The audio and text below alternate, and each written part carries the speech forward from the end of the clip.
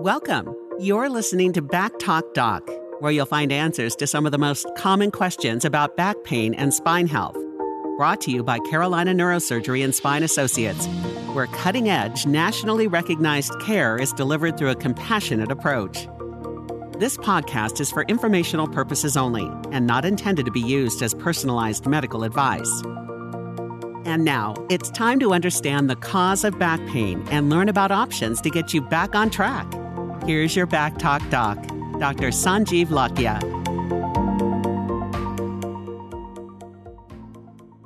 Hello, everyone. I hope you're all out there having a great summer, enjoying time with friends and family, living your best life.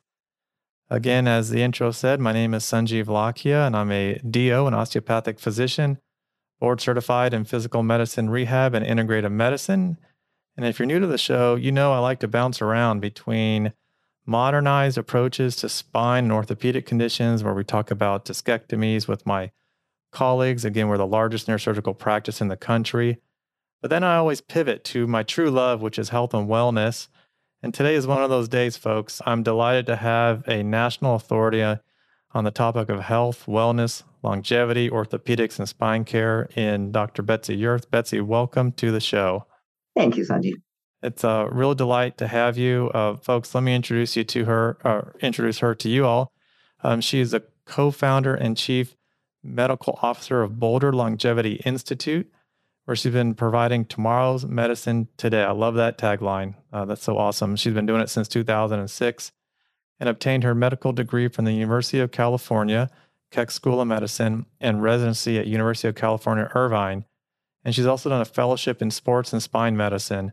In short, she's really an expert on orthopedics and spine care. And on top of that, then, she's fellowship trained in anti-aging medicine, regenerative medicine, cellular medicine, over 500 plus hours of continued education in these areas of longevity, nutrition, epigenetics, bioidentical hormone replacement therapy, peptides, and regenerative orthopedic procedures. And she's going to help me break down today's topic, which is integrative approaches to back pain. Before we jump into that, I really have just enjoyed listening to some of the interviews you've given on some of the other podcasts out there. And I think, Betsy, your story about how you got yourself into running your own clinic and focusing on health in this manner, I think it's very interesting. I'd love for you to share that with people if you don't mind.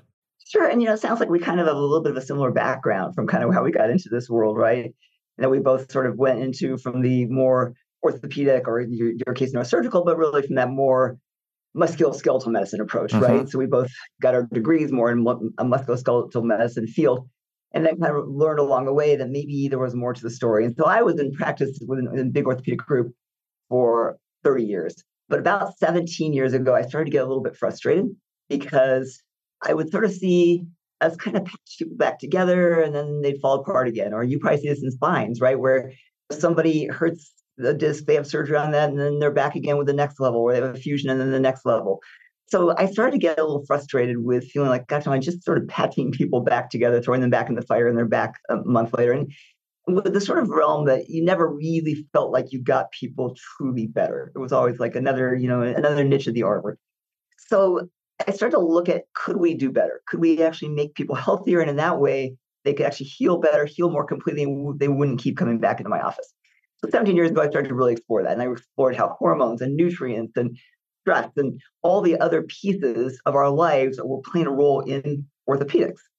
Not just back pain, but your knee pain, your shoulder pain, all these things. And I started to realize that there's a lot of overlap. And unless we actually fixed people, got their hormones better, got their nutrients better, got their diets better, got their glucose managed, they were not going to actually help their arthritis or even heal from a simple thing like an ACL tear. So I started going back and relearning and getting fellowship in anti-aging and longevity medicine. So 17 years ago, we started back down that road and then opened. So I kind of overlapped the two. I would see my orthopedic patients and I try and talk to them a little bit about hormones and nutrients, but you know how it is. You got 15 minutes. And so it was a little bit like, okay, I'm really not going to get very far in this. So we opened Boulder Longevity Institute, and I actually wore both hats. All day I'd work in orthopedics, and I would see patients here all evening. So I'd come over here at 5 o'clock and work here till 9. And then really only just 2 years ago now, I need to just combine these two because it was, number one, both killing me, but I was getting a little bit increasingly frustrated in trying to treat people the way I thought they should be treated, with some orthopedic partners who were very conventional. And in fact, straw that kind of broke the camel's back was one of my partners saying to me, you've got to stop ordering labs on people. We don't do medicine here. We do orthopedics. And I was like, oh, that's not really my paradigm. Yeah. I thought I'd better move on. So we really brought the orthopedics over to the regenerative clinic, or to my longevity clinic. And mostly what I do in the orthopedic realm now is getting people healthier, but also looking at regenerative techniques that we can actually help to sort of reverse things and the damage done too. So, about half my practice now is just orthopedics, and about half is now every other disease in the book, or really just people who want to age really healthily, or I have a lot of athletes who just don't want to get old. So and as we talk, you'll see that those all overlap, that there is no difference between the athlete who doesn't want to get old, or the athlete who wants to perform at their best, and your patients with back pain. The same disease processes are going on, the same prevention has to go on. So that's kind of how I got into this field. I love that story. Maybe when we get offline, I can pick your brain a little bit more about that transition. I'm fortunate. I do work in a practice that really values kind of how I approach patients. That's great. But there's always room to grow and evolve. And the other thing I would say, folks, is that kind of hearing her story, I want to point out how difficult it is as a practicing physician to pivot your career. Number one, getting the training and the knowledge. That takes tremendous amount of time and expense and effort and energy. So it's just fantastic that you're so passionate about helping people out. And for today, obviously, we deal with back pain a lot. And that's my whole podcast is centered around back pain. When I started this in 2019, I said, I'll never have enough to talk about. And boy, was I wrong, because I totally agree. One of my mentors used to tell me the same blood goes everywhere. So if you have sickness in one body part, that metabolic process is affecting every other place. Exactly. And I've learned through my integrative health training and recent training, taking the peptide modules and things like that, how to affect everything at once in some way, shape, or form. So let's go ahead and pick your brain about back pain. And I'd just love to get your thoughts, 30,000 foot view, why you think it's so prevalent. I mean, it's one of the number one or two causes of disability and lost work time in this country. Yeah, and I think there's very few people you talk to who not at some point in their life suffer from back pain, right? But no, not with the chronic disabling pain that so many people have. But the scary thing is, you're right. It is really, I think, in younger people, the number one cause of disability. And this is work-related years too, right? These are the years you should be working, making money. And that's the group that seems to be very, very affected by this. If you look back to like 1990s, it was probably like 300 million people. Now you're up to 500 million people who are affected by back pain, actually more than that now. COVID did a big, huge jump in back pain. So when I think it was 2017, there was 500 million people. Within COVID alone, it's increased almost 20, 30 million just from those years that COVID existed. So you have to say, well, why did everybody get back pain during COVID? Nobody was even out doing anything, right? So if you're saying everybody's out skiing and hurting themselves and beating themselves up, and that's why we're wearing out our backs, it doesn't make sense. Because during COVID, most people were sitting in their house watching TV, right? And drinking too much and eating crappy. So when you think about that, and you think about, okay, well, that's an interesting. That wasn't when people were active and doing things that their back pain worsened. It was when they were sitting doing nothing. And so what I think the big issue here is the same reason we're seeing an increase in every disease. Because as you said, same blood goes everywhere. And every disease is linked to really a very specific cause. And that's just what we call inflammation. It's an abnormal inflammation process going on in the body, right? So our immune system gets defunct, and that can happen for a lot of reasons. It can happen genetically. You don't have as a robust immune system. You have different genetics than I do. Or environmental influences. You eat nothing but sugar. Or there are wear and tear type phenomena that may play a secondary role. Like my first ACL tear was when I was 16. I went on and tore my ACLs, 4 more times after that. But the key was, why didn't I ever heal? I should have healed. And the same thing with backs. You're going to have this active athletes who hurt their backs. They should just heal. When they don't, is there a reason they just don't heal? So I think it's a little unclear why we're seeing a worsening in all of these immune or inflammatory diseases. I don't care if you're talking about obesity, diabetes, cancer, they are all increasing. So we have to sort of say, are we not taking care of people the way we should, which is actually working on people's overall health, metabolic health, how do you exercise, how do you eat, and then other pieces that we'll get into on this. But I think that's why all these diseases are increasing. And don't play lightly that this is a big, huge problem that we're going to see worsen over time. It's not just an aging population. It's a less healthy population than our ancestors were. Yeah, I mean, I often kid like I should change my license plate to L5S1 because there is no shortage of lumbar disc disease. It's never going away, to appear. So my job security is great, but I'm being truthful.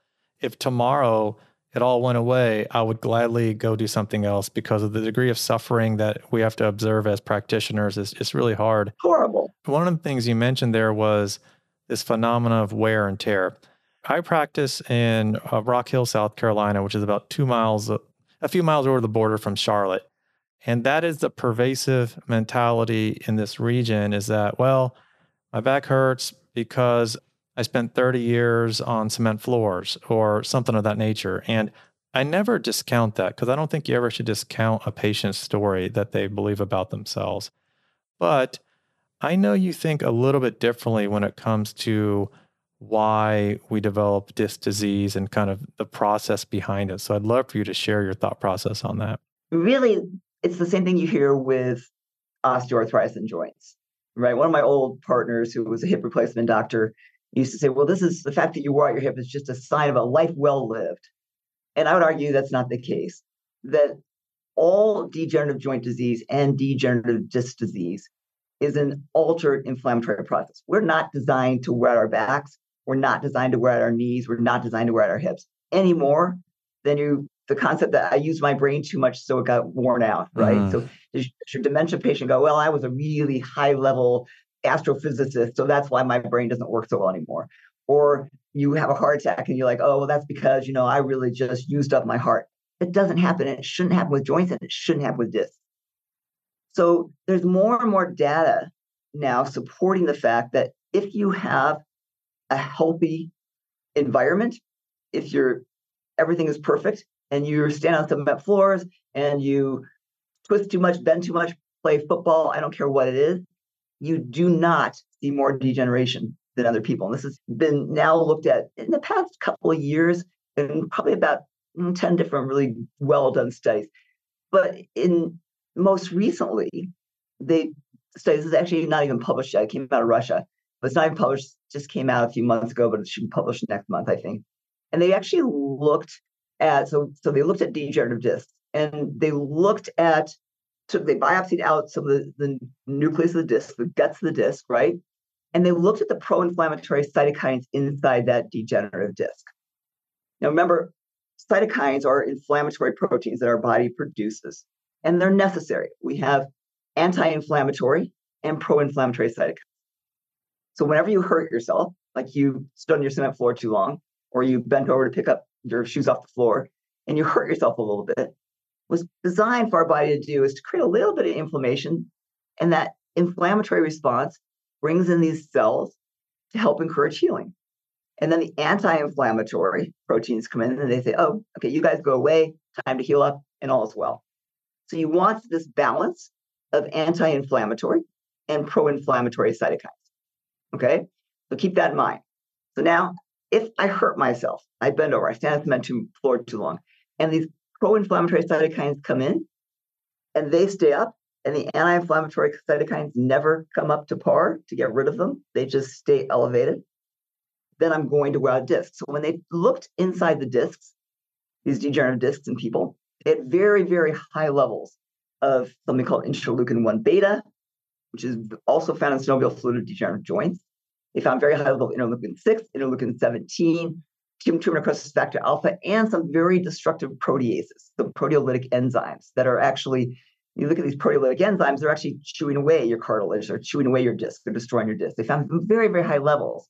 So they said, okay, well, that's a traumatic response. But then they went to the disc above, and they actually took a little nucleus. It's a harder study to do in the US, but you can do these things in Russia and China much more easily. So then they took a little bit of the nucleus of the disc above, right? So this was not the disc that was injured.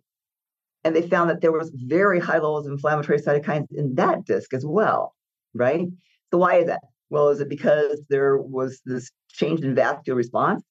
Or is it because this person just has high inflammatory cytokines everywhere, and so when they're injured, they're much more likely to go down this cascade? It's probably a little bit of both. They also did a great study in mice. This was, I think, 2019. where they took mice that they upregulated the inflammatory cytokines. They took mice that were bred to have very, very high levels of these inflammatory cytokines. And they really stuck like just a little needle hole into the disc. And the disc rapidly degraded, just from a little puncture hole in the disc. It rapidly degraded. When they blocked these, when they used mice that had none of these inflammatory cytokines, and they punctured the disc, nothing happened. The disc healed, it was fine. So it's not the trauma, it's the altered inflammatory response. So this is why you see so many people, after you fuse one level of their spine, right? They come back and now the next level gets to be fused. And everybody's like, well, that's because there's altered forces on it. No, it's because you have not addressed the response that you did that surgery. It just upregulated all these inflammatory cytokines, which are in the circulation, affect the disc above, affect the next disc, affect the next disc. So you already are dealing with a person who has poor protoplasm in the first place. And, this is really common to have altered interleukin-1 beta genetics where you make higher levels in people, higher levels of interleukin-6. That's why you can see familial histories of different arthritises and degenerative disc disease. And it can be related to dietary influences, medications you're taking, bad glucose control. So there's lots of reasons its inflammatory cytokines could be high. But we have absolute certainty and absolute proof now that the cause of the degenerative disc is not the trauma, it's the immune response to the trauma. And if you can change that immune response, then you shouldn't see the trauma go on. Absolutely the same thing happens in joints. So you have a young person like me. I tore my first ACL when I was 16, right? And then I tore another one. And then I, had tore the other side and finally stopped fixing them and just lived without my ACLs. End up with stage 4 knee osteoarthritis. So if you look at people who have ACL reconstructions, 80% of them, you fix the ACL, all good. 80% of them develop knee arthritis. Why is that? Because you fix the ACL, everything should be good, right? Why do 80% go on to develop knee arthritis? It's because of the altered inflammation. So what we really have to work on is instead of saying we want to stop this degradative process by, fusing the disc or sticking steroids in the disc or sticking even platelets or stem cells, right, into the disc, we've got to first work on this patient's overactive inflammatory response. So that's really, I think, the key and why this is not a wear and tear disease. Look at knees, for instance. And again, knees and joints and spine are very, very similar in terms of the pathology. And if you look at high-level runners, have much less knee osteoarthritis than sedentary people who sat their desk. So activity is actually good. Moving is good. The more you move, the better off you are. So we know that does trauma play a role? Yes. But if you did not have an altered inflammatory response to the trauma, you should not go down this cascade. Does that make sense? Yeah, thank you for sharing that. I'm just sitting here listening because this is a new way of thinking, to be honest, within traditional medical circles. But I feel like what you've described here is far more empowering than it's just wear and tear. There's nothing you can do about it. Right, I think. Right. Yeah, I'm sorry you played too much. You did too much. I'm glad you had a good time. Mm-hmm. It's not.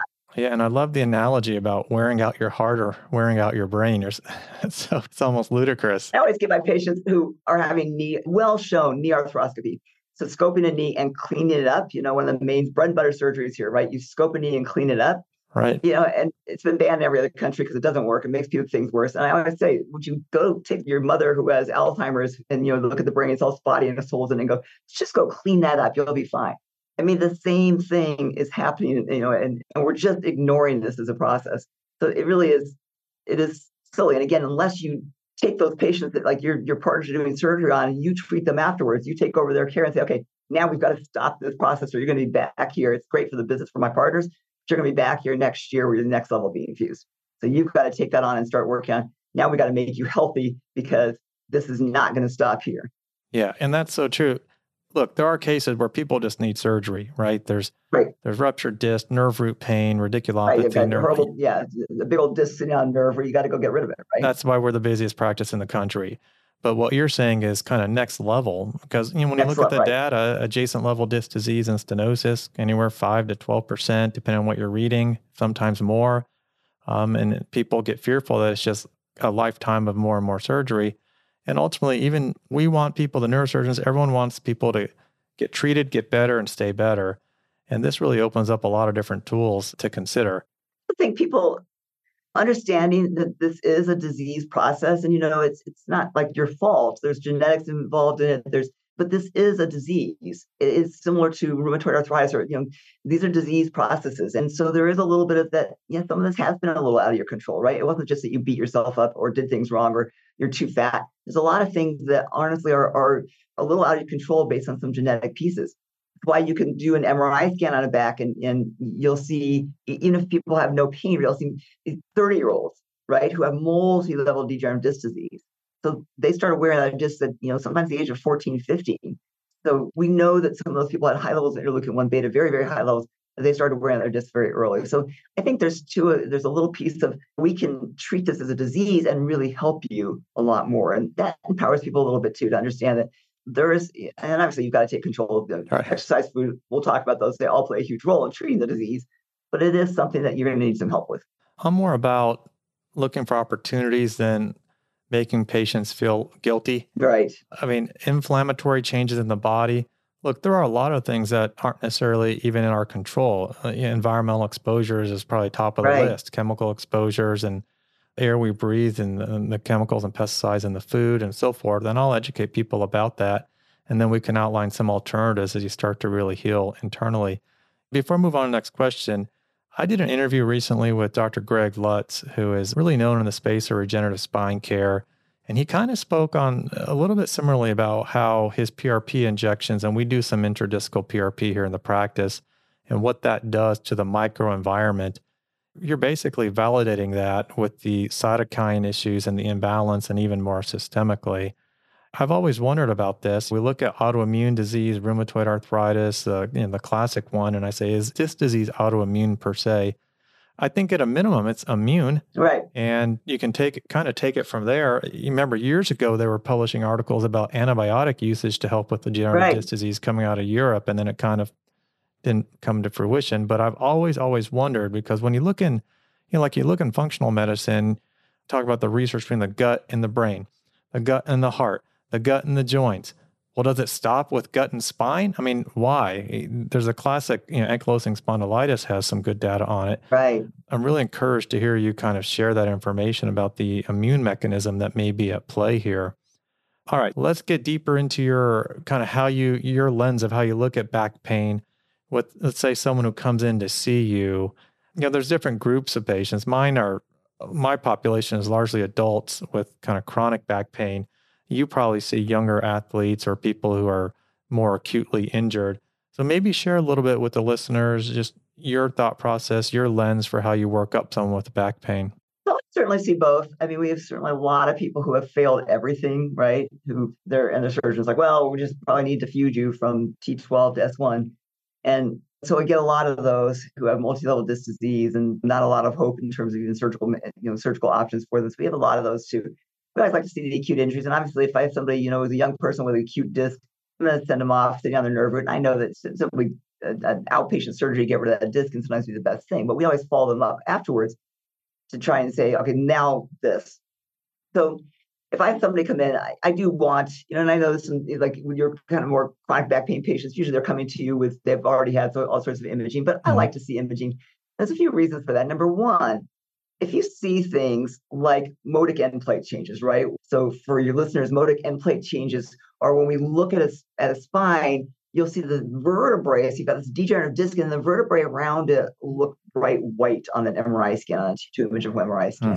So there's actually inflammation in the end plate of the vertebrae. It's not this in the end plate of the vertebrae, and that's very painful. So why does that occur? So if you see modic end plate changes, they're very, very, very inflammatory.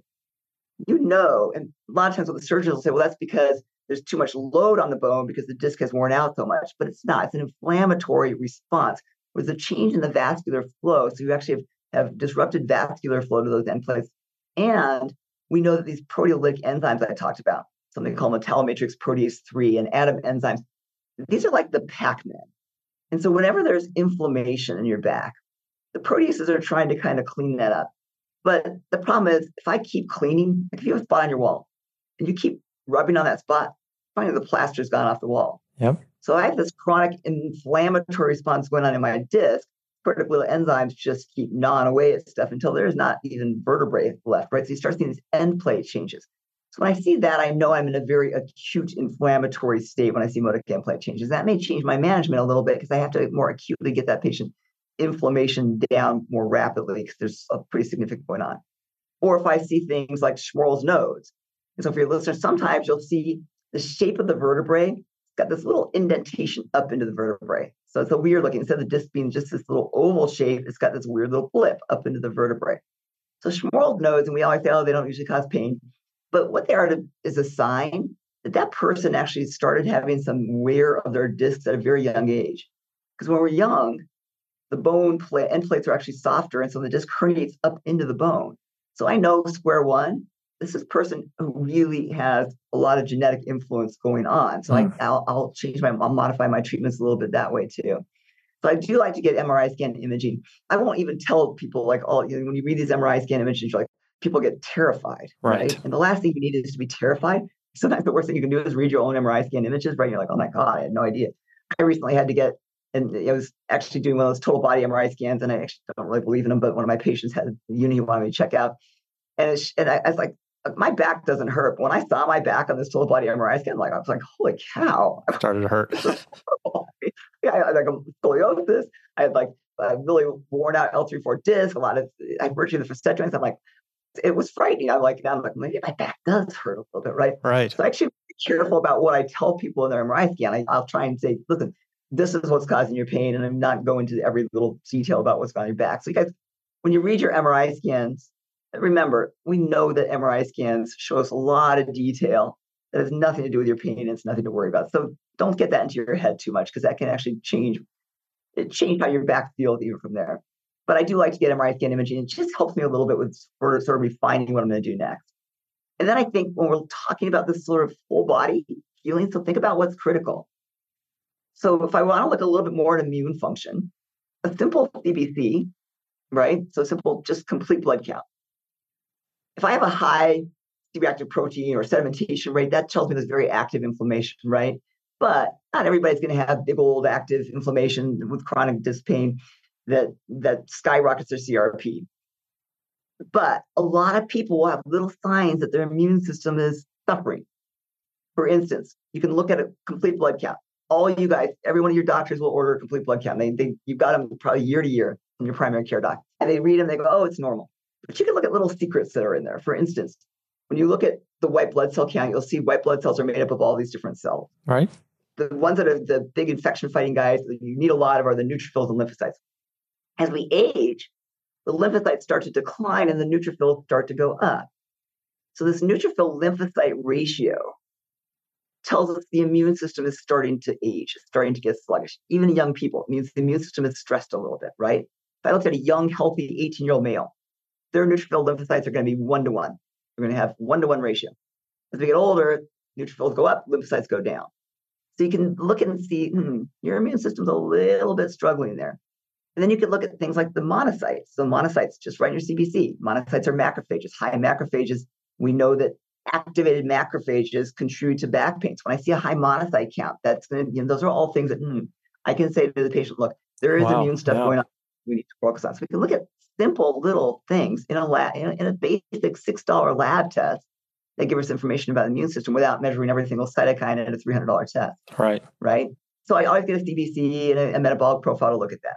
But you really cannot downplay, especially in your population of people who are getting to be more in that sort of 40s plus age, you can't downplay how much hormones play a role. We know in and of itself that estrogen is a key player in disc degeneration, that testosterone is a key player in immune function. So, and we're seeing now young guys, guys in their 20s that have low testosterone levels. Remember, guys have estrogen too. So their testosterone converts into estrogen. And if testosterone levels drop too low, they stop making estrogen. Well, estrogen is really, really helpful for disc. So when that estrogen level drops, they start getting more back pain and more disc degeneration, not just pain, but disc degeneration. So you've got to make sure hormones are optimized or you're not going to make headway, not just because they're paramount to helping the disc, but also because they're for the immune system.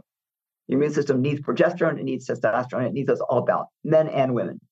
Okay? Men don't just have testosterone. They've got estrogen, they've got progesterone. Those all have to be balanced if you're going to help the immune system. And I'm going to help this person age more gracefully, and I'm going to help their pain. In fact, there was a great study on progesterone, both in men and women, how much progesterone in and of itself helped back pain. And there's some theories about that. One is that there is actually progesterone receptors on the spine, but two is that progesterone is so useful for our immune system. So I'll measure progesterone levels in my men too, and sometimes give them a little tiny bit of give them a smidgen, and don't need a lot of progesterone, a little smidgen of progesterone if that's level or low, and sometimes that is in itself helps their back pain.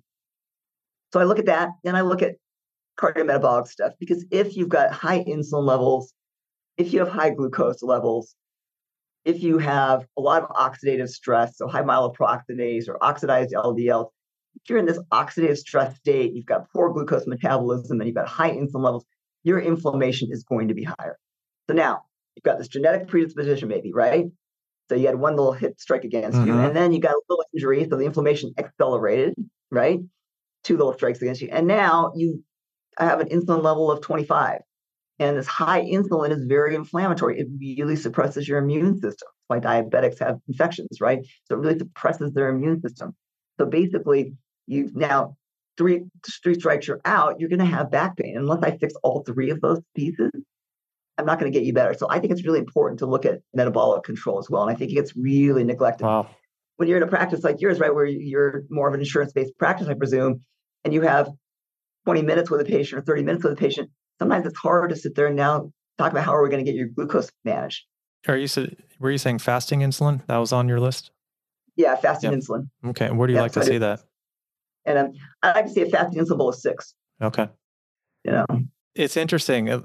I'm in the South, and there is stigma for sure with checking hormones for men. And the other stigma I've observed is there's no need to check hormones. You're too old. Yeah.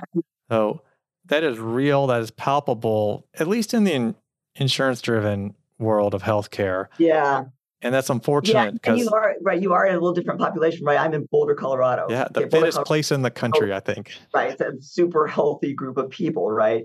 Now, that said, I'm licensed in 48 states and have patients all across the world. So I do get a taste of your patients as well. And, and I don't want to paint everyone with the same brush, but there's cultural aspects to areas culture, where I agree. There definitely is. And, and there's people who are like, why are you checking my hormones? It's my back. And again, I'm getting these patients lots of times who have already been down every other road. So they're like happy to do anything. You're getting them a little bit earlier in the stage sometimes. So sometimes a little bit harder to concept. But I think that's where people have to see the literature. They have to see the articles that show how important this is. And that it's not like all of a sudden I hit 50, I don't need hormones anymore. Right. If I want to die, I don't. But in general, everybody will feel better with hormones, with testosterone levels optimized, with estrogen and progesterone optimized. And it is really key. And why do people think that everything gets worse as we get older, right? Why does my joints hurt more as I'm older? And why does dementia get worse as I'm older? My heart gets worse why are all these aging processes going on? It's because we don't have what we had when we were 20. We don't have the things to help our body repair. So one of my, really big things to people is you've got to get the body back into that state it was when you were 20 so that it can heal like it is when you were 20. That includes hormones and the micronutrients you need. So I also will check magnesium levels. I'll check vitamin D3 because we know D3 is really critical for the immune system. And again, go back to, we think all this is very related to the immune system, right? So you want to take vitamin D, you want to look at magnesium levels because magnesium is really also important for vascular flow. So you get normal vascular flow to the disc, which is really important. So I think that those are all things you've got to really look at if you're looking holistically at the patient to try and get the better. And what I love about that is everything you mentioned is readily available through like LabCorp or Quest and very inexpensive without going down the rabbit hole of expensive functional lab tests that are often offered and talked about. You can get a lot of data from what you just suggested. I know. I will come in all the time with these people who have, and you probably see this, right? They literally have like a stack, this much lab work that nobody has ever gone over them. And I go, honestly, you could have gotten that same information from looking at a simple CBC and saying this immune system's off. I didn't need every cytokine tested at a $780 lab test to show that because it was obvious with my simple lab test. Okay. I want to be respectful of your time and energy. And I've got a lot of things on our list, but what I want to really get to and pivot to now, and as much as you're willing to kind of share and dive into, are some of the treatment strategies you have. Let's say you've optimized, you've got your patient in front of you, you've done their metabolic workup, you've got the counseling and the pillars of health in place with their nutrition and such. What are some of your go-tos Really interested to hear about your thoughts on exercise, because I know you're big in exercise and fitness. And then obviously you're an expert in peptides. And what are some things that you utilize routinely? Obviously, everyone's different, has to be individualized care. But what are some things you think that people may not be aware of that can be helpful if they're suffering with kind of back and joint pain? Well, I think that exercise has to be number one, and not for the reason all you guys are thinking, right? It's not that exercise will make you thinner and make you more muscular, so you're going to support your back. That's all important, maybe, but honestly, it's that exercise. Your muscle is an organ, just like your heart, just like your liver. We forget that. So when you exercise, that's when you stimulate your muscle to produce what I call myokines. Myokines are very interesting because they actually have far-reaching effects all of your body. So let's say, for instance, I have really high levels of interleukin 1 beta. I do. I have very high levels. My knees wore out. I've got bad shoulders. So I have very high levels of interleukin 1 beta, wore out my joints. And what happens when we exercise, some of these inflammatory cytokines. So one of the things that happens when you exercise is it pulls these inflammatory cytokines out of your blood into the muscles. The muscles want inflammation. It's gonna make them bigger. It's gonna make them grow. They want inflammation. To actually pull some of these inflammatory cytokines out of the serum, where they're hurting your back and doing everything bad, into the muscle. So you lower the systemic level of these inflammatory cytokines simply by exercising, put it into the muscle, which helps the muscle grow. So that's number one. Number two, when the muscle releases things, it releases things like brain-derived neurotrophic factor. That's why it's so good for brain, but it's also good for nerves. So BDNF is really good for nerve function. So when you have neurogenic pain, and we know that a lot of back pain is neurogenic too. So when you exercise, you can relieve that. And so the main thing to think about is, yes, it's important to be strong. You've got to have good core strength. You've got to support your spine, right? But the main reason to exercise is because the muscle provides you it's your medicine. It's going to provide all of these cytokines, these myokines, these proteins that go and fix things. They fix your brain, they fix your heart, they fix your spine, they fix your joints. So that's the number one reason. That is any kind of exercise. It doesn't matter if it's aerobic exercise or strength training. Both of those will produce myokines. Myokines are a little bit different, so I think people need a little bit of both. I'm a big proponent of strength training over aerobic exercise, but that's more because I think muscle is just critical to longevity. I think from a perspective of treating chronic pain, it doesn't matter. You just need to move. And one of the first things you see happen when people are in pain is they stop moving, right? Yes, absolutely. You're afraid to move. You're afraid it's going to hurt. Your doctor told you, okay, you just need to lay low. You need to really take it easy. And even post-surgery, you've got to get people moving as fast as possible. You can't keep them in bed. You can't keep them hospital. They've got to get moving. And is it uncomfortable? Yeah, you've still got to move. That's honestly what's going to heal you. You really make that point number one. You've got to exercise. And I don't care if it's whatever you can do. It's walking, it's getting an exercise bike, it's working with a trainer that can work within a realm of getting you stronger. But don't just think it's because I want you to go lose weight. And it's because the muscle is going to actually cure you. So then, what else? Obviously, fixing the hormones, fixing the micronutrients, that all goes along with what I was just talking about to help the inflammation. But I'm going to talk about something that a lot of you guys don't know about. And Sanjeev, I don't know if you know much about it either, but you've probably heard some of my talks. It's a drug we use a lot. It's called pentosan polysulfate.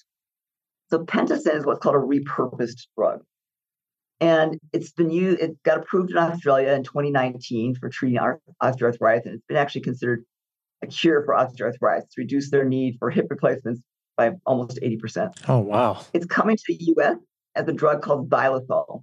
So it's being rushed through phase 3 trials as a drug called xylitol. And it'll be approved. So when you bring drugs for FDA approval, you have to go with one cause, right? You say, I'm gonna use this drug to treat this, right? You can't say, I'm gonna bring this drug over and it's gonna cure everything. Right. FDA would never give you approval for that.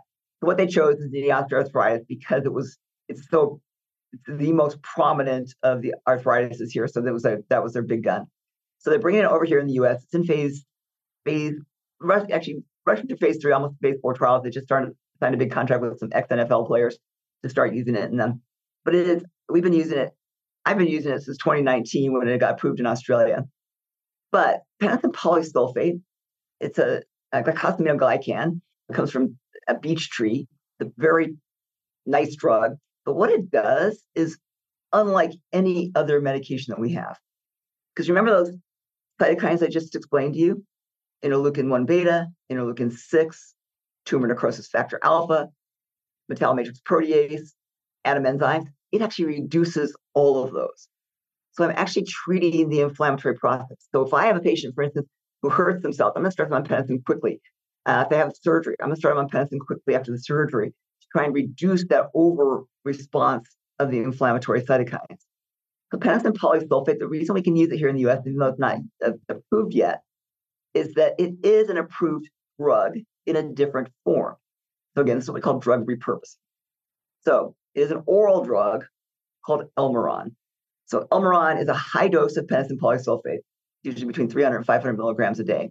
And if you look up penicillin polysulfate, the first thing that will scare you is a big black box warning about penicillin polysulfate causing a retinopathy. Now there's all these lawsuits going on. But what that was a dose-dependent response. So people have been on this drug about 15 years. Once they get about a 2-gram dose, they started to see rare cases. So in about 11% of people, they started to see damage to the retina, and it was serious. So the drug does have a problem with that. But we can use it subcutaneously. So it's used orally for bladder inflammation because it works really well in reducing the inflammation of the bladder. It doesn't work so well for the spine. But if you do it as a little subcutaneous injection, you just kind of give yourself a little subcutaneous injection with an insulin syringe, it actually works systemically on osteoarthritis and degenerative disc disease. And there was a rabbit study with penicillin that they showed that not only did they stop any further degradation of discs in rabbits that were bred for bad discs, they actually reversed the disc disease. They were actually able to regrow discs. Oh, wow. It also works on what are called neural growth factors. So one of the things that happens is you get these growth factor overgrowth. That's what's causing some of the blood vessels that are changing, causing those modic end plate changes. So you get these dramatic changes in those modic end plate changes pretty rapidly with this drug. Again, it's a subcutaneous injection. We have to get it compounded because it's not available yet as a compounded or as a subcutaneous injection. Xylitol will be. So when it comes to market as xylitol, I don't know if that will help you guys with back pain because it's probably only going to be insurance approved for knee pain. So it might make it more expensive. I don't know. Yeah. But right now we get it as a compounded drug. It is a game changer in the arthritis world and the back pain world, honestly. You basically do a little twice a week injection. Its biggest issue is it can create it's a weak blood thinner, about the same as a baby aspirin a day. Sometimes people get some bruising from it, be a little uncomfortable with the injections. Some people, I don't know, I've been using this drug for 3 years. I have end stage arthritis in my knees. I'm bone on bone. Oh, wow. I'm pretty bone on shoulder. And I have zero pain. So plus, as all of these other, when you look, article just came out in March on this drug, anti-cancer, antiviral. If you take it orally, really good for the gut. So what we're actually working now on coming up with a very, very micro dose of the oral to see if we can get the benefit of the gut effects on it without the detriment of the eyes. Now, to put in perspective, even if this drug subcutaneously causes the retinopathy, it would take you 70 years using it on a regular basis to ever hit the dose that caused retinopathy. So from that perspective, extremely safe. And so it is a go-to for any of my patients with disc disease, especially if I see those end plate changes, right? Because I got to fill those in. I got to get that bone to heal. And that's one of the few things that's going to do it. People will tell you there's no way to get rid of modic end plate changes except fusing the spine. Not true. It's just like the bone edema you see in the knee joint too. Not true. We can fix that. So this drug, yeah, you have to look up the study on rabbits, which is pretty remarkable in terms of that. So there's more and more research going on, and we'll see this drug get bigger and bigger. I think it'll come to market as xylitol in about 2 years, probably be available. Again, I don't know if that's going to help people with back pain, but if you have knee pain and back pain, yeah, which a lot of people do, then you can probably get it covered by insurance. I don't know what the insurance coverage is going to be yet. I don't know. But what we do now is we basically get a compound and people cash pay it. And it can work wonders. Now, it does take time, right? It doesn't instantly heal people. But I do like when you do something like surgery on people, when I know I'm increasing that inflammatory cascade, right? Or I have an acute injury, then I do like to do a course of it then because that's when I'm going to start that process and I want to head it off at the chase. Wow. The other thing I like a lot so if somebody comes to me with really acute pain, right? So you've got these degenerative disc or degenerative facet joints, and they've got pretty acute pain for some reason. Something just flared up. Either the facet's got inflammation in it. And I will sometimes still do steroids, one shot of steroids to get them by, right? So sometimes I'll put steroids in there. But are you familiar with A2M or alpha-2 macroglobulin at all? Yeah, I haven't used it, but I know it's an offering through some of the regenerative folks, vendors for PRP to kind of inhibit proteases. You look at PRP and stem cells, and I can give you my opinion on why using our own stem cells may not be the best idea in back pain. But one of the problems is that stem cells a little bit less, but we are creating a little inflammation to get the healing going, right? Right. And again, So that's why you'll see all these people after PRP, they flare up and they stay flared up. You're like, oh, I don't know what happened here. It's because their inflammation sort of stayed escalated. So one of the things that when you have an acute inflammatory process, so alpha-2 macroglobulin is this molecule that your body makes. Bodies are really smart, right? They're really designed to heal. That's why when you look at stuff, go back to your body is designed to heal. It's just that as we age or genetics or whatever, we just have less of the things we need to heal. So alpha-2 macroglobulin is this very cool molecule. Looks like Pac-Man. It's got like sort of a weird little shape to it. And when there's an injury or something bad going on in your body takes A2M to that site. And the A2M sort of Pac-Man eats up all those bad cytokines and gets rid of them. Then they get excreted out. But it has a hard time getting to things like the disc because it's not very vascular there, right? Or an arthritic knee where sometimes you have low vascular. Or sometimes people genetically just don't make as much alpha-2 macroglobulin. Or they've had chronic pain and they've just have lower levels because they've used it up. So what you can actually do is take your blood and filter out using a very kind of detailed pain in the ass system to filter out the alpha-2 macroglobulin. It's a specific size of protein. You have to go through this filtration process. Not as easy as PRP. It takes a little while. It's about 40 minutes to filter out the A2M. And then you've got this A2M where now I can inject that back into the disc or around a nerve or into a facet joint to really reduce the inflammation, but also allow the healing to occur. I haven't just blunted all the inflammation like a steroid does where I'm good, bad, doesn't matter. All I've done is bound out the inflammatory cytokines that are upregulated right now. Once I balance out, then I can do things like penicillin to try and get the patient healing a little bit or other things. So a lot of times I'll do A2M and then once I get everything settled down, then I'll do some of the regenerative therapies. Once I get all that inflammation down, then I'll do the regenerative process after that. And it's pretty cool there. The problem is it's a little tedious, but they are coming up with Cytonics is a company that makes a filter for this. They're actually coming up with a synthetic A2M, which will be really nice when it's available. Not yet, but just from a vial. Yeah. I'm curious, you think the penicillin then could be part of a post-surgical rehab protocol? Yeah. So penicillin's a weak blood thinner, so you can't do it pre-surgery, right? That week before surgery, they have to be off of it. But a lot of times if I have time up until their surgery, right? So they're having surgery in a month, let's say, right, or 6 weeks, whatever, 8 weeks. Do penicillin for a while just to get their inflammation under control, and then take them off the week before surgery, and then start them back on it right after surgery. Wow. One of the things I've been using a little more since early spring when I was at the A4M peptide course is two of them, BPC 157 and oxytocin.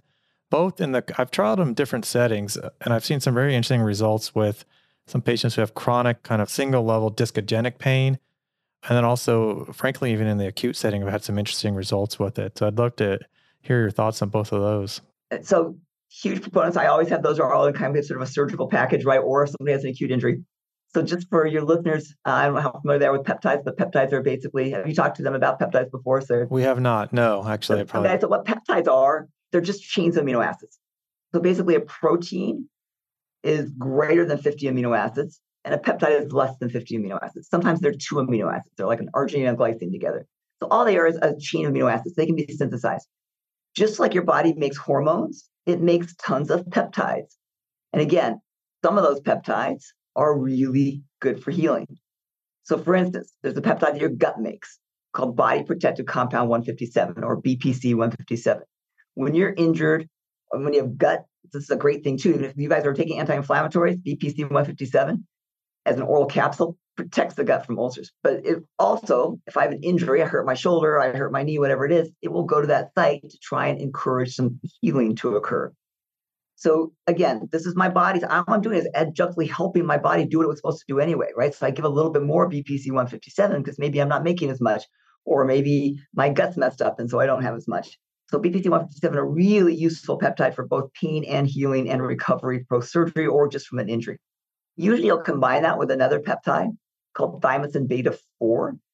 So when we're babies, we have these giant thymus glands in our chest, and that thymus gland makes thymic peptides. One of them, thymosin alpha 1, really important for the immune system. So that can be useful, right? Immune system we've talked about. Thymosin beta 4 is what encourages collagen actin, really encourages tissue healing. So really good for healing after an injury or after surgery. So usually you'll use, and again, these are peptides your body makes, but you don't have a thymus gland. Once you get to be old like me, you don't have a thymus gland anymore. You got a little tiny fatty lump of tissue, no thymus gland. So I'm not making thymic peptides anymore. So I give myself thymic peptides, right? I give them back. I'm giving back my body the hormones it's lacking, the thymic peptides, the BPC it's lacking. That way I can heal and recover. So BPC, thymosin beta-4 is the go-to. She talked about oxytocin. Oxytocin is a very interesting, it's called a peptide hormone. So I think oxytocin is our love hormone, right? So when you guys fall in love, you make oxytocin. When you hold your baby, when you nurse your baby, you make tons of oxytocin. So, but oxytocin has some other really interesting properties. And it's very, very helpful for pain. And it's helpful for muscle growth, so muscle strengthening. And it can be really helpful to encourage tissue healing as well. It's unless somebody has acute pain, I'll use oxytocin for pain. But usually I'll go for the BPC, thymosin beta-4, along with pentacin as that's my go-to kind of heal, stop inflammation package. And then oxytocin I'll use more along lines to help somebody who has a lot of pain. Wow, I think that's really comprehensive. They're hugely helpful too. When you guys have an acute injury, go right to BPC, thymosin beta-4. My kid's friend that sprains an ankle is going to have BPC, thymosin beta-4 right away. Are you having your clients inject BPC at the site of injury, or does it really not matter? Well, debatable. Anecdotally, from a perspective of does it make any sense that injecting it near the joint matters? Probably not. From an anecdotal, almost every doc you talk to says it seems to work better when you inject, or people you talk to, it seems to work better when you inject close to the site. I mean, even Bill Steeds, who's probably, I think, expert on peptides, he's like, I think you should inject it next to the site. From my own experience. So your spine, it's a little harder, right? So it's in your back. How do you do it? Yeah. But I have people just kind of inject it up and down near the hip here, somewhere there. But if it's a knee, kind of grab a little tissue by the knee, the shoulder, you kind of grab a little tissue like that and just kind of inject it in. It seems to be that it does work a little bit better to do the BPC and thymosin beta-4 a little closer to the site. But if that's hard, like you can't get to your back, somewhere subcutaneously, works. Yeah. Okay. Awesome. Look, I want to back up a little bit, folks. First of all, she did start with the basics. You got to get that right. Your metabolic health. Right. Exercise. Get that in play. Exercise for sure. And the issue with the myokines, Betsy, I didn't learn about that in medical school. I mean, there was none of that, at least when I was in training. And to hear you refer to muscle as an organ is really like light bulbs going off in my brain about, well, that makes a lot of sense. Why is it that we tell people with osteoporosis they need to lift weights? Well, right, exactly, there it is. Right. Yeah, it's not just load to the bone. Yeah. It actually, the myokines, in fact, muscle and bone play a really close interface. And you absolutely will not have bone growth unless you stimulate muscle. So it's not just the bone loading, it's actually stimulating the muscle. So moving the muscle. The myokines are, and you're a lot younger than I am, but the really only research is very recent on how important myokines are to our health. And now we know about 2,000 different myokines. We haven't really isolated the purpose of all of them, but it's really incredible and that's why exercise is absolutely 100%.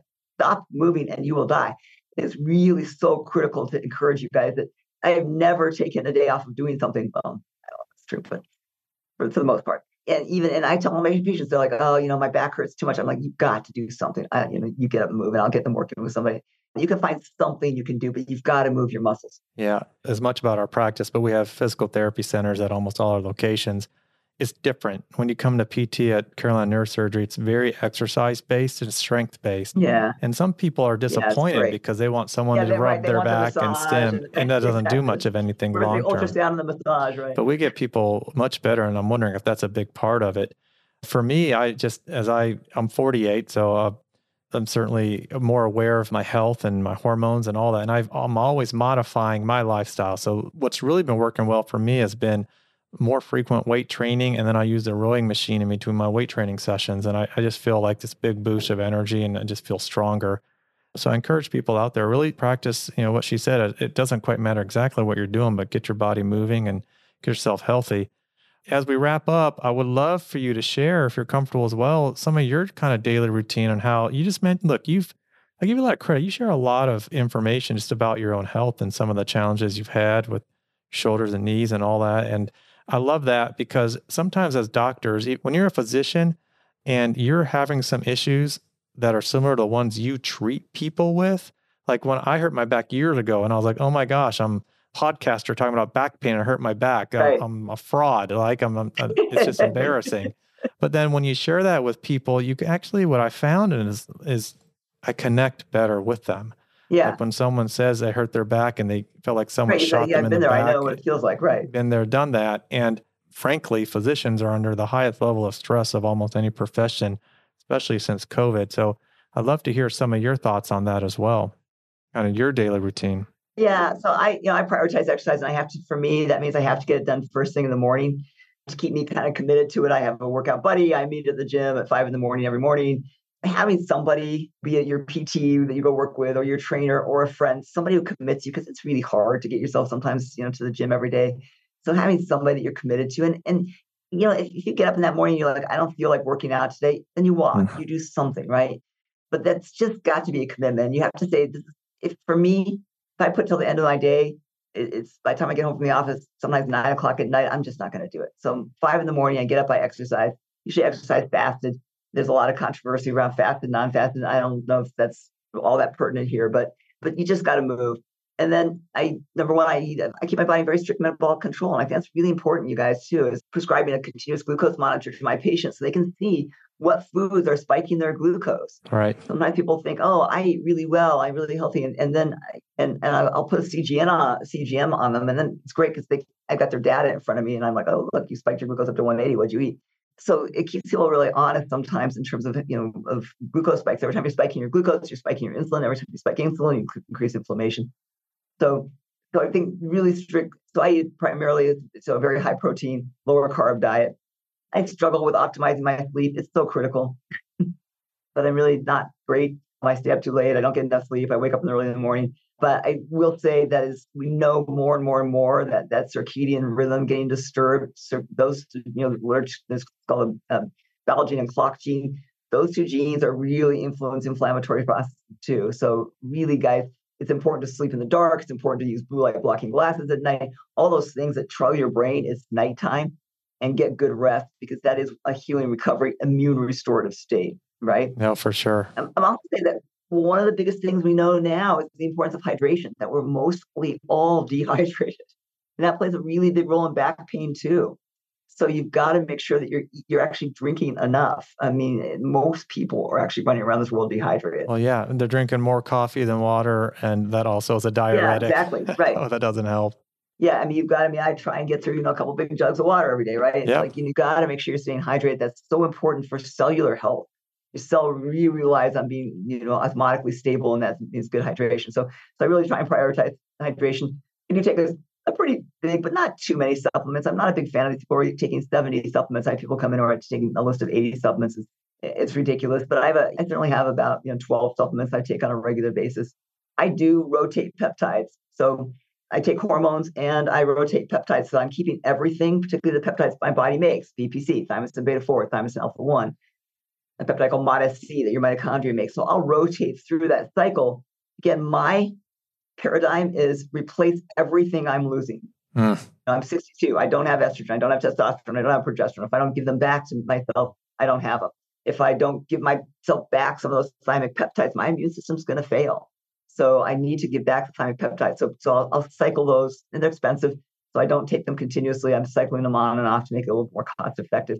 The growth hormones, secretagogues, are called CJC, nipamrelin, to keep my growth hormone levels higher. So I think that's probably, when I always tell people, where do you need to start?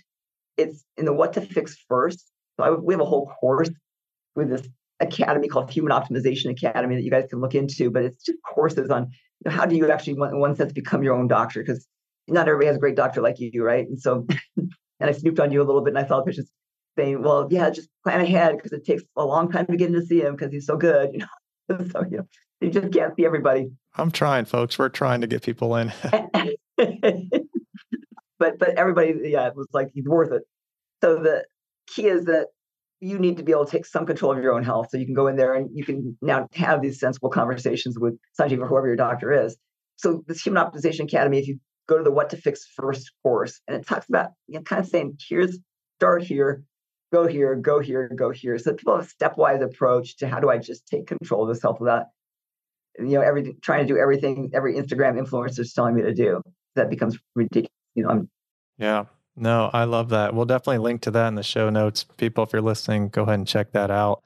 That's amazing that you've taken the time to put that material together for people to learn how to take care of themselves. Yeah, even things like reading your own labs a little bit, like knowing to understand that neutrophil lymphocyte ratio, those kinds of things. So people can look at those labs and say, oh, I do have immune problems. Right. So what about the days when you're just like, you've had enough of guys like me peppering you with questions about back pain and patients asking about hormones and all these things. And I know you got a family as well. What's your go-to kind of de-stress mind-body tool? I have 5 kids. They're mostly grown now. My youngest is 16. My oldest is 27. So every year we prioritize traveling. So I love traveling, and we do trips kind of differently than most people. And then we just throw backpacks on. We figure out the starting destination, and then what country we might go in. We just did Spain and Portugal, and then we just pretty much wing it. We were like, oh, this looks kind of the day before we research. We say, let's go here. We find somewhere to stay. They're usually in hospitals and places like that. So we do these trips that are 2-3 weeks long that are literally just, we don't go to a resort. We just put on our backpacks where we're mobile. You hear people talking or you read something, and you're like, oh, let's go here. Let's go check this out. So nothing is really planned. And then the most fun thing is usually with my whole family, my 5 kids, and it's by far my favorite thing to do. But I live in Boulder. I love mountain biking and hiking here because it's so easy for me to get out and do that. Not a big road cyclist because everybody seems to get hit by cars, but that winging it is the exact opposite of how we do. How you do? I know it wouldn't work for us. But so we started doing this even when my kids were young, and like I remember my youngest is a 5-year-old actually carrying his little backpack, and it's funny because I have one kid who does not really do well with it. She doesn't like that sort of more winging it kind of thing, but everybody else has gotten into it. I think it just makes you a little bit more open to, life will hand you the good things and the bad things, and you learn from them all. Yeah, absolutely. All right, if people are listening and they want to get a hold of you, maybe even get a consultation set up with you, how can they do that, Betsy? So boulderlongevity.com. You go there, and there's a sort of information sheet you can just put your name into, and it will sort of guide you. So it's all pretty easy to do. Human Optimization Academy is bli.academy. So bli.academy, if you just put that in, then you will be able to kind of look at the Human Optimization Academy stuff. And there's some free courses, and there's some that if you become a member of that, we're really trying to grow that membership because we do these very fun Q&As. One of my big passions, honestly, is staying one step ahead of, like, even when you learn at A4M. So we have a whole group, the cellular medicine group, which you should come to, that is a little bit the forefront. Like every time I go for A4M, I'm like, oh, this is all old stuff now, and it's finding the stuff that's the next level. So we're trying to sort of bridge that gap between what's proven effective in research and get it to people earlier. So that's where we have these Q&As. A lot of doctors are involved in it, but it's very fun and interesting for you guys. So go to bli.academy. And then if you just want to learn about things like penicillin, you go to bli.glossary. It's our glossary. You can put in penicillin or whatever you want, some peptides name, and it'll give you references and what it is. So it's a nice little source to go to when you hear these words. You're like, I don't know what that is. So you can go there, and we've tried to put together a bunch of articles there for you and things. So those are just 3 sources: boulderlongevity.com, Human Optimization is bli.academy, and then bli.glossary. This is awesome. I'm going to force all my partners to listen to this episode. And then we're going to sit down and have a talk about it. It's definitely thought-provoking. Certainly, you're on the forefront of care, and you've really given me a lot to think about too. And that's one of the things I love about doing this is I learn as much as I give, and then we can spread it to people to better their lives. So thank you again so much for your time. It was a real delight. I know you're super, super busy. Thank you. I appreciate you, and I appreciate to have another colleague in this realm.